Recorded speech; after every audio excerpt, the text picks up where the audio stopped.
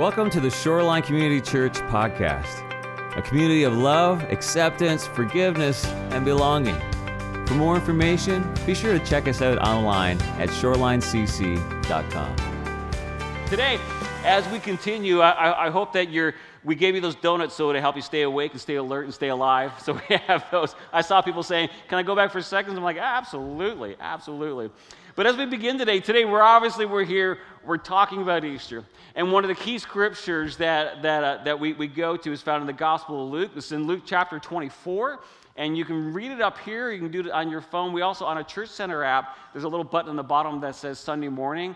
All of my notes are there, scriptures are there, all that fun stuff, links you'll find in there as well. But in Luke 24, Dr. Luke, he says it this way. He says, but very early on Sunday morning, the women went to the tomb, taking the spices they had prepared.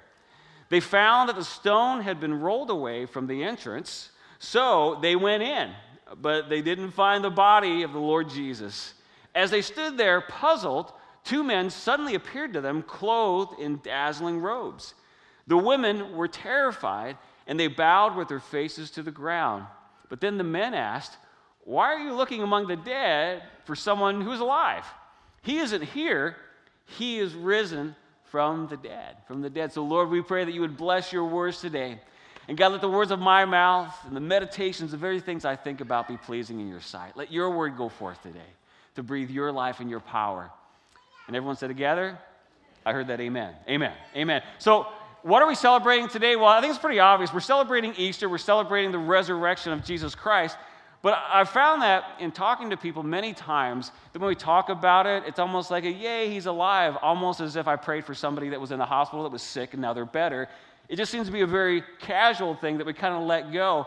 But there's so much more to this. So today, I thought it would be helpful just to remind ourselves. You know, the Bible talks about the importance of reminding ourselves of these truths, of these things. So I wanted to spend just very quickly going through the backstory, because it's the backstory that makes even a greater significance what we're celebrating today with Easter. Because when we look at the backstory, we recognize that everything we see has been created by God. Everything. And not only that, he created it out of nothing. It's the word that we use, ex nihilo, which means out of nothing, that God created. I mean, we can recreate stuff. We can get wood. We can get all these elements and kind of put them together. God created out of nothing. He spoke, and it was there. He formed the elements. He pulled the materials together. He set up systems that we see through science that are in order. All of this was created by God. And when we look at Scripture, we see that after he created the entire world, then he created us, humans. He created every human has been created by God. And the reason why God did this is because one of the great descriptors of who God is, the Bible says that God is love. Not that God does loving things, but he is love. He's the creator of love. This is one of the key things in describing who he is. And so God, he created all this world. He created everything around us. Then he creates humans. And we see that God gave creation to humanity to be stewards of this. It was this incredible gift that we were given to walk through it. And he would walk through the garden. And just this amazing system was set up. But how many of you've ever gotten a gift and you messed it up? Right? You've messed it up. I remember my sister one Christmas, she was really excited about getting a pogo stick, but before, who knows what a pogo stick is, first of all? Right? You get on it, I know. These are toys that were not electronic, and she was excited to get it. And before she even got to do one jump, my dad said, like a lot of dads do, I'll show you how to do it. And on his first jump, there was a weight rating on it, and the whole thing snapped in half.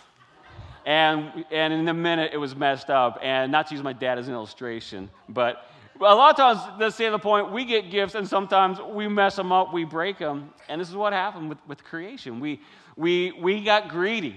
There was just one rule in the garden, and we broke it.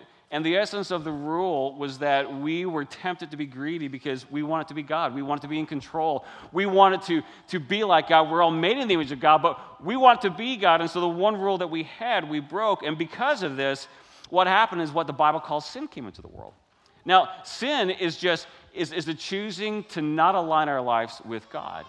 Anything that is out of alignment with God, the Bible refers to as sin. And the result of all of this is that everything fell out of alignment. Our bodies no longer live forever. Sickness and death comes in. The Bible says that the ground was cursed. I mean, we can still garden, but boy, it's a lot harder. Don't you wish that the garden would just be a lot easier, right? Pain and suffering came in, broken relationships. And even instead of peace in the world, even human history set this course of lying and deceiving and even killing each other, in all of this. And it's important, I think, that we're not fooled by all of this, because it's important to recognize that God is not ignoring all of this, that He's a loving God, but He's a very just God that seeks to put things in order, and that there will always be judgment for the actions that we do. This is all part of the backstory that we're talking about today. And some of these things are felt immediately, like during our lifetime, that some of the things I just talked about, but it's anytime that we're out of alignment, it's almost like a car. You ever been in a car that was out of alignment and was just kind of going down the road, right? It doesn't matter how good your stereo is. When the car is shaking like that out of alignment, you just want to get out of it. And this is why God, because He loves us, He judges sin. But there's a later judgment that's coming, that when we die, when these bodies stop breathing, and when they go away, the Bible talks about how we are made as a soul that lasts forever. We have a body, but our soul was made to live forever, because again, remember, God is love. He wants to be with us forever. He wants to commune with us. His desire is to be with us. That's why He made us as eternal beings for this purpose. But when this body is done, one day we all stand before the Lord. And in that moment, that's when the justice of God comes into play in this greater way. And the hard reality of all this is that we have all sinned. I've sinned, you've sinned, every human has sinned. And Paul talks about this in Romans 3 when he says, everyone has sinned and everyone's fallen short of the glory of the Lord. But there's this hard truth that because God is love, He's also a God of justice. And so, again, He's not ignoring it. He's not okay with the stupid things that Dwayne does. And He's not slow, but because He loves us, the Bible says that He's not slow, that He's patient because He loves us. 2 Peter says it this way. It says, the Lord isn't really being slow about His promise, as some people think. It says, no, He's being patient because He doesn't want anyone to suffer. He doesn't want anyone to be separated from Him. He wants everyone to have this opportunity to be reconciled to Him. So our sin, whether through commission or omission, it's so destructive, so God must judge it. But because He's loving, He gave us this other great gift. And this is why Easter is so exciting, because we messed up this first gift. But because, as the Bible says, because He loves us, He gave us this other gift. In Romans 6, it says, the wages of sin, in other words, because of our actions, we die to ourselves because we've put our lives out of alignment with our Creator. But I love how Paul says, he says, the free gift of God is eternal life through Christ Jesus our Lord. So because of this gift, in spite of our rejection, in spite of all this stuff, the hurts, the habits, the hang-ups, God has given us this way. He's given us this great gift of Jesus. And this is a scripture that we used to see a lot at games. And we even had a banner man back in the 90s. I don't know what happened to that guy. But he would often put up John 3:16, where John 3:16, it says, this is how God loved the world. He gave His one and only Son, so that everyone who believes in Him will not perish, but have eternal life, that ongoing life. It says that God sent His Son into the world not to judge the world, but to save the world through Him. There's no judgment against anyone who believes in Him, but anyone who does not believe in Him has already been judged for not believing in God's one and only Son. And this is incredible. This is incredible because we were given this gift, we broke it, and then God comes in and He creates now this other way to be reconciled because of His great love for us. And because of His great love for us, He wants to be reconciled. I think that's why Jesus spent a lot of time explaining the word believe, because it talks about in the scripture, in Jesus' words, whoever believes in Him. But believe is a very important word. It's a word that Jesus spends a lot of time going in, because sometimes we can be fooled and think, believing just means that I agree, But I mean, have you ever gone to, sorry kids, have you ever gone to a kid and say, kid, do you know what the right thing is to do? And they shake their head. And then how many have been the kid that didn't do that, right? I know this is right. I know I shouldn't have that fifth donut, but I want the donut. See, we can agree, but our actions can mean something totally different because we ultimately want to get whatever we want. So believing is not just about agreement, but we've been talking about through this whole series that led up to this, through the Lenten season, that when Jesus talked about believing, he laid it in a mark. He said, if any one of you wants to be my follower, you must deny yourself, right? Deny yourself, take up your cross, and it's that active following and pursuing of Christ. And Jesus, again, with the whole flip upside down that we talked about even during worship, Jesus told them over and over again, if you try to hang on to your life, you're going to lose it. But if you lose it for my sake, if you surrender it back to Jesus, you will gain something like you've never, ever imagined, more than you can imagine, more than you can hope for. See, knowing and walking with Jesus is so important that God, even when we look at his scriptures, what Paul says, that the evidence is undeniable, that there's no excuse for not knowing who Jesus is because creation testifies to it, all these things. See, the evidence of Christ and who he is one of the most overwhelming things that we have throughout history. The evidence of Jesus, his life, his miracles, his deity, being God, his crucifixion, his resurrection, this is actually one of the most backed up points that we have in human history. Not just the Bible that we have, but throughout documented history. The eyewitness accounts, the documentary evidence, which we have vast resources of reliable documented accounts. Again, not just the Bible, beyond the Bible that account for who he is. And then there's this corroborating evidence between all the research that's out there that it all points to Jesus. And then the scientific evidence, the archaeological evidence, and there's so many things that I could make this into a class today, but have you heard of Google? So much is out there. Now, you got to dig through to find the truth. But I mean, it's all out there. And the amazing thing about this is that when we read and when we study all this evidence, when we study the life of Jesus, we see even the things that were prophesied, told about him before he came. He fulfilled it all. He did it all. He taught Scripture with authority, and he had insight like no one else had. And this should have satisfied the teachers of the law of that day. They were praying for this. He performed miracles. He fed the hungry. He fed the hungry. He healed the sick. He raised the dead. These were actual real things. He commanded the storms of nature to cease. I wish I had that when I was kayaking, okay? He had knowledge of the future. He even knew what was in someone's heart when he walked up to them.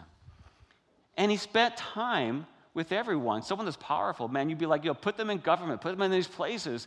But in all of this, he spent time with the rich. He spent time with the poor. He spent time with the healthy. He spent time with the sick. He spent time with the religious, with the non-religious. Whether or not you agreed with him, he spent time with you. He spent time with you. He didn't cancel anybody, Jew, Greek, male, female. There was no favoritism. He was unlike anybody, and he drew in the marginalized. And all of this, it's documented. It's amazing. It's overwhelming when you really dig into this. And as it relates to today, the resurrection of Jesus Christ, those who have studied it, those who go into the research, those who go into the evidence, atheists who have dove into this have found that the resurrection is the ultimate proof of Jesus, and it's one of the most provable facts about Jesus. The resurrection of Jesus is one of the most provable facts about Jesus Christ. And again, archaeology repeatedly affirms the accuracy, the New Testament's accuracy and claims of Jesus. The historical evidence, the scientific, the medical, all these things that there are classes, there are degrees in this stuff that you can just dive into. And even today, when I read from Luke, do you know that Luke has been backed up and affirmed by both conservative as well as liberal scholars? People who don't believe in Jesus, they say, yeah, Luke was accurate. Like, well, it doesn't make sense, does it? This is the accuracy. This is the foundation that we stand on. And even following his death, over 500 people interacted with Jesus once he was risen from the dead. And they came to him, they got close to him, they ate with him. He made breakfast for his disciples. Imagine what that was like. He went to Thomas and said, Thomas, feel the nails, feel the holes. What is it going to take, Thomas, for you to believe? I'd be like, give me a hug, buddy. Come on. What do you need? That's not in the Bible, but I'm a hugger. And the thing is, if you look for it, you'll find it. If you study it, you'll be amazed. It's all out there. But yet, we struggle with believing at times. There are many who disbelieve, and even at times, those of us who follow the Lord, there's still times that we're like, yeah, I know it's true. Why do we struggle? With all this overwhelming evidence, with all this, why do we choose disbelief? Even back in Jesus' day, there were people who saw him. There were people that knew he raised Lazarus from the dead, and religious leaders still wanted to kill Lazarus because it was supporting who Jesus was. They were just wanting to suppress, and they just couldn't come to terms with it. Why would we do this? Well, when it comes to accepting truth, whether it's truth of Jesus or just truth, human history, it's proven that logic is not always enough to accept reality. Would we agree with that? Would anybody disagree that we don't always use logic out there, right? And many examples are going through. Where there's a sports team that the logical play would have been this, but instead of passing, you tried to run it across, whatever. I know that brings up old hurt for people, but whatever it may be. We don't always lean into logic. Why is that? Well, when you look at what causes people to reject truth and reality in our lives, one of the areas that the Bible, as well as even psychology, will point to, one of the things that kind of cause us to not look into logic is this big word. What's that word? Motive. It's a big word called motive. And as much as we want to believe that we are all people of reason, we're smart people. Seattle's one of the most educated cities in the world, and they let me in, okay? But those who study human behavior, they found that although we humans were known to use logic, that everyone at some point in time, they succumb to an even greater force in our decision-making, and it's this word motive. Motive. And what we found is that if our motives are not in the right place, our motives can make us think things and ultimately do things that would otherwise we would not even entertain doing. I mean, every stupid accident was always followed by, what was I thinking? How many have ever done that? Have you ever done what was I thinking? And the answer to that is, you weren't. You weren't thinking, or you wouldn't have done it. A million examples from my life come into my mind, but I'm going to just keep going on. Have you ever seen that picture out there where you line up a bunch of kids, and there's a ramp? This is back when kids used to play outside. You get a bunch of people laid down, and you get a ramp, and somebody on this old 1980s heavy bike goes, let's see how many kids I can jump over. I have been both the kid laying down and the kid riding the bike. Come back next week for more, okay? Motive. Motive is so important that even in the court of law, right? If you've watched any of the crime stories, movies, whatever, what do lawyers always try to look to find out who was guilty? Motive. What was the motive? If we can find the motive, we can find the perp. We can find the person who was guilty. See, motive is so important because motive, whatever our motive is, good or bad, it directs our actions. And way back in 1961, Dr. David McClellan, he did this famous study that many have built on. But when we go back to this, we see the study that he developed that was known as motivation theory. Motivation theory. This was really interesting to me. Motivation theory states that each one of us, we are primarily triggered by one of three motives. Okay, all of us, every human, okay? That's my Jersey accent. I'm not from there. But we're all motivated by three motivators. Achievement, right? It's that success thing. Affiliation, that's like friendships. We're guided and we're directed by friends around us. And power. And power doesn't always mean you just want to be the big chief. It just means I want to be in control. There's that control thing, right? So achievement, that's getting things done. Success, that's hitting your sales numbers or whatever your numbers are in your life. Right? It's hitting those numbers, that sense of achievement, whether it's likes on social media or whatever it may be. We're motivated, that's a key motivator. Affiliation, that's having good friendships. It's having a place of belonging. It's wanting to be liked by others. This is often one of the key motivators to where even we've seen the study just play out forever, that a lot of times it's not so much what we read in a book, but what does my friend think? And we've all fallen victim to that. Or you know what? I know this is the right way, but I'm tired of being alone. I want to be liked. How many like being liked? I do. I hope you like me right now. That's my confession time. Right? This is a big one, right? Because when we don't have it, when this is our key motivator, When we know the relationship opportunities, I mean, how many movies have been made about crazy things that people would do because of a relationship that under normal circumstances they would never do? Big motivator. The third one that Dr. McCullen talks about is power. This is control. This is having influence over others or even ourselves. And this was a challenge, especially for the Pharisees that we've been talking about. See, the Pharisees, they like the idea of having a Messiah. They like the idea of having this Savior. But they also liked the power they had in the absence of a Messiah. See, they enjoyed being the Savior for the people. And when we look through Scripture, we see that they enjoyed that power so much, they enjoyed being the Messiah so much that when the real Messiah showed up, they felt threatened. Because they liked it going, man, thank you for that word of wisdom. Oh, thank you for giving, thank you for what you did today. Thank you for doing that. And then even today, we would call it a Messiah complex where we try to get in that place of, oh, Pastor Dwayne, that was so good today. Oh, all those things. And the problem is when we do that, when that becomes the motivation, we fall in this trap where logic is gone. Now, are all motivations bad? No. It takes some motivation sometimes to get out of bed. I'm glad you all got out of bed today. Maybe the donut was your motivation. Maybe the dinner that's happening later was your motivation. Whatever it may be. Maybe the dog licking you on the face was your motivation.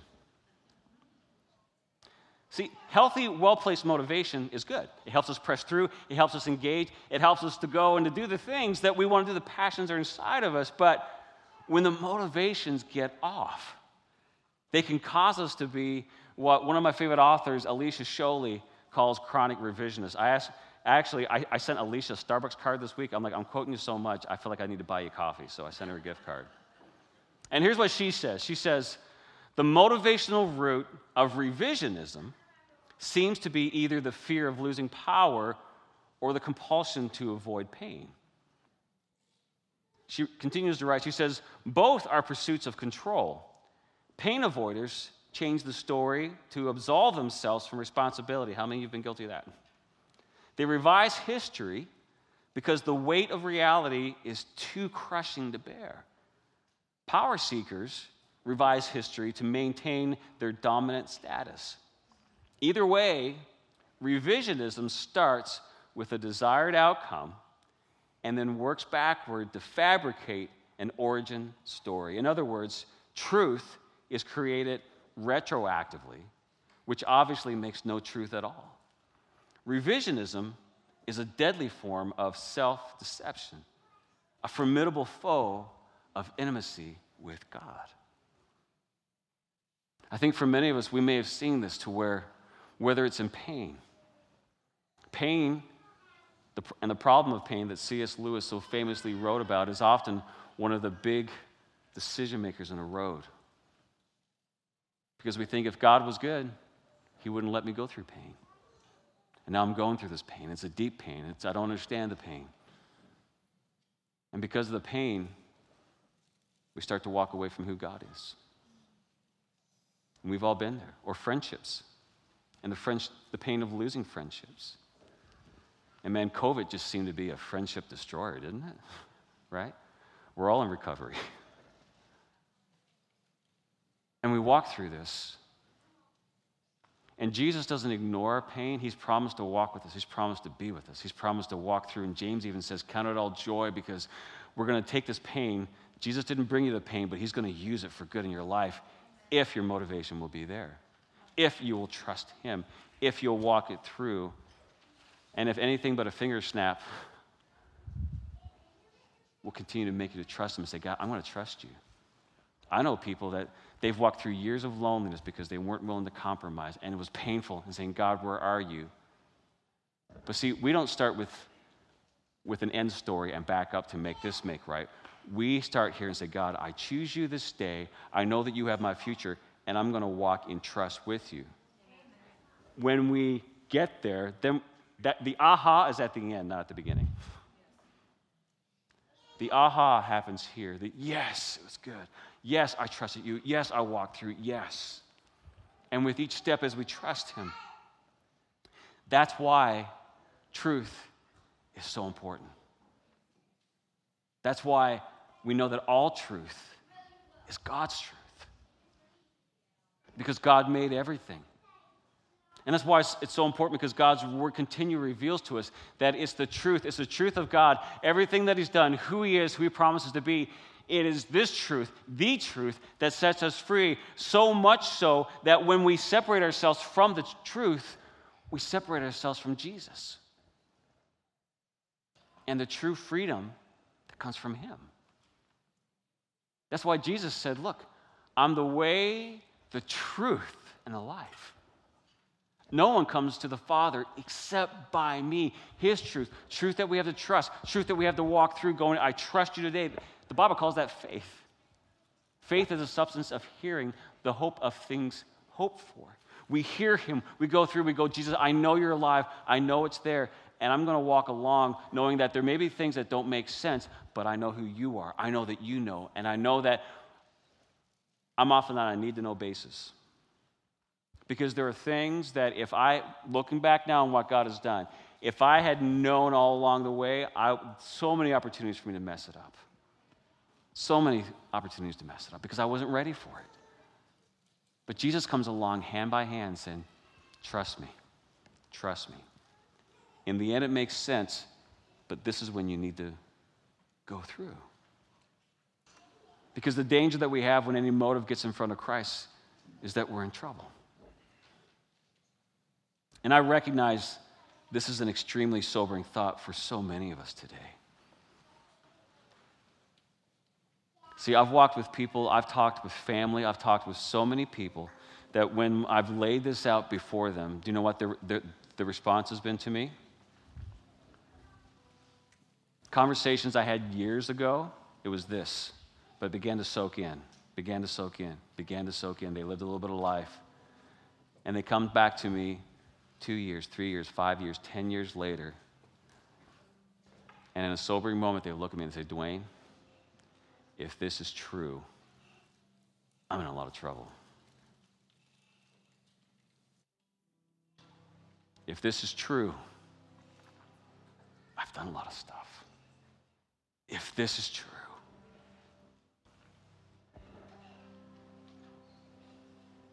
Do you know what my answer is to everybody? It is true. And if you don't do anything, if I don't do anything, yeah. The path it's a bad, dark, destructive path. But you're one step away from getting back to Jesus. You're one step away from getting back to the hope of Christ because of this gift of Jesus, that no matter what you've done, no matter where you've been, no matter how deep those hooks are in you, no matter what pain you're going through, no matter what you've done, the gift of Jesus Christ is that though I may have spent my whole life walking that way, the minute I turn around and I take one step towards Jesus, he's right here. See, I've been ignoring Jesus, but he hasn't been ignoring me. You may have been ignoring Jesus, but he's not been ignoring you. He's been waiting for this moment. He's been waiting for this time to move in your life. Whether you've never served him, he's there waiting. Because you're his son, you're his daughter. We don't give up on our sons and daughters, do we? We're right there. They have free choice. But the whole time we're praying that they would come alive to the truth of Christ. And then when they turn, what do? We're like, I'm ready. That's where Jesus is. If you've never served him, that's your opportunity today. He's not going to turn you around. You've got to turn around and follow him. The other group, maybe you're someone that you're following Jesus, but you got 1 foot in the boat, 1 foot out. Have you ever seen somebody with 1 foot in the boat, 1 foot out? Not for long. 1 foot in, 1 foot out, you fall over. 1 foot in, 1 foot out, you dump the boat of your loved ones in with you sometimes. I grew up around the ocean. You get in, you get out. Because you hurt people around you when you're just halfway, you hurt yourself. Jesus is saying, are you ready to get all the way in? Are you ready to plant your feet? Are you ready to, instead of doing a look towards Jesus, sometimes we follow Jesus going this way, we keep looking back and we just want to keep him in sight so he doesn't get too far away. You say, no, are you ready to do a complete turn, to trust me, to hand everything over, to follow the truth? It's all out there. I've got books I'll give you. Today's your day. Would you stand with me this morning? Jesus, we thank you for your word. You are the truth. You are the way. You are the life. And Lord, I pray that it would be revealed to us today. Reveal your heart to us today. It takes a response. It's not just a thought. Faith without works is dead. Love is an action. See, we know that one day Jesus will wipe away every tear. He'll dry every eye. The crying will be gone forever. But in this life, in this time, this is the opportunity that you have. And maybe you're here today and you're like, Pastor Wayne, as you were speaking, I began to resonate with some of those motives. Is the main motive in your life friendship? Is the main motive in your life power? Is it success and all that? Jesus is saying, give that to me. Give that to me. Surrender to Jesus. And if you're here today and you're like, you know what, I want to give it to Jesus, would you just raise your hand, Christian or non-Christian, wherever you are, you're just like, I want to give everything to Jesus, my motives, my false thoughts, everything. I want to receive the truth of Christ. And if this is your response today, I'd like to lead you in this prayer. Prayer is just talking to God. And if you've got your own words, use your own words. But if not, you can just pray with me. And I think it'd be good for all of us to pray today if you want to. But if you want to surrender to Jesus, just repeat after me. Jesus, I believe in you. I believe that you gave your life for me. Forgive me of ignoring you. Forgive me of not trusting you. Forgive me for not following you. But today I choose you, Lord. I give you my life. Everything. Take my life. Use it for you, oh God. Fill me with your presence. Fill me with your power. Heal me of the pain. Heal me of my hurts so that I might live for you in Jesus' name. Now I choose you. Thank you for choosing me. In Jesus' name. Amen. Amen. Can you just thank the Lord for his work today, for what he's doing in your life? We give you thanks, oh God. We give you thanks, oh Lord. We give you thanks, oh Lord. Today, if you prayed that prayer for the first time or that's your daily prayer, the team has this wonderful song they're going to lead us. And let me encourage you on Easter Sunday, we have so many ways to respond. We have communion tables over here. This is a reminder of Jesus' death and resurrection. There's instructions over there, or you can go as a family. You can go with somebody who brought you. That's a great way of just rededicating your life to him. We have prayer walls. Maybe you want to go over and write it out. I gave my life to Jesus today. I surrendered to you today. Or, Lord, take this motive away from me that's leading me. We also have people that would love to pray with you, that you can go to in confidence and say, would you pray for me today? Maybe you need healing today. Maybe as you're walking it out, you're like, yes, I want to walk in this way, but I'm still dealing with this pain, or I'm still dealing with this, or I've got some questions. These people would love to pray with you. Go with them, or turn to someone next to you and say, would you pray with me? Let's take these last few moments in this service to respond and to give it to the Lord. Amen? Let's respond today.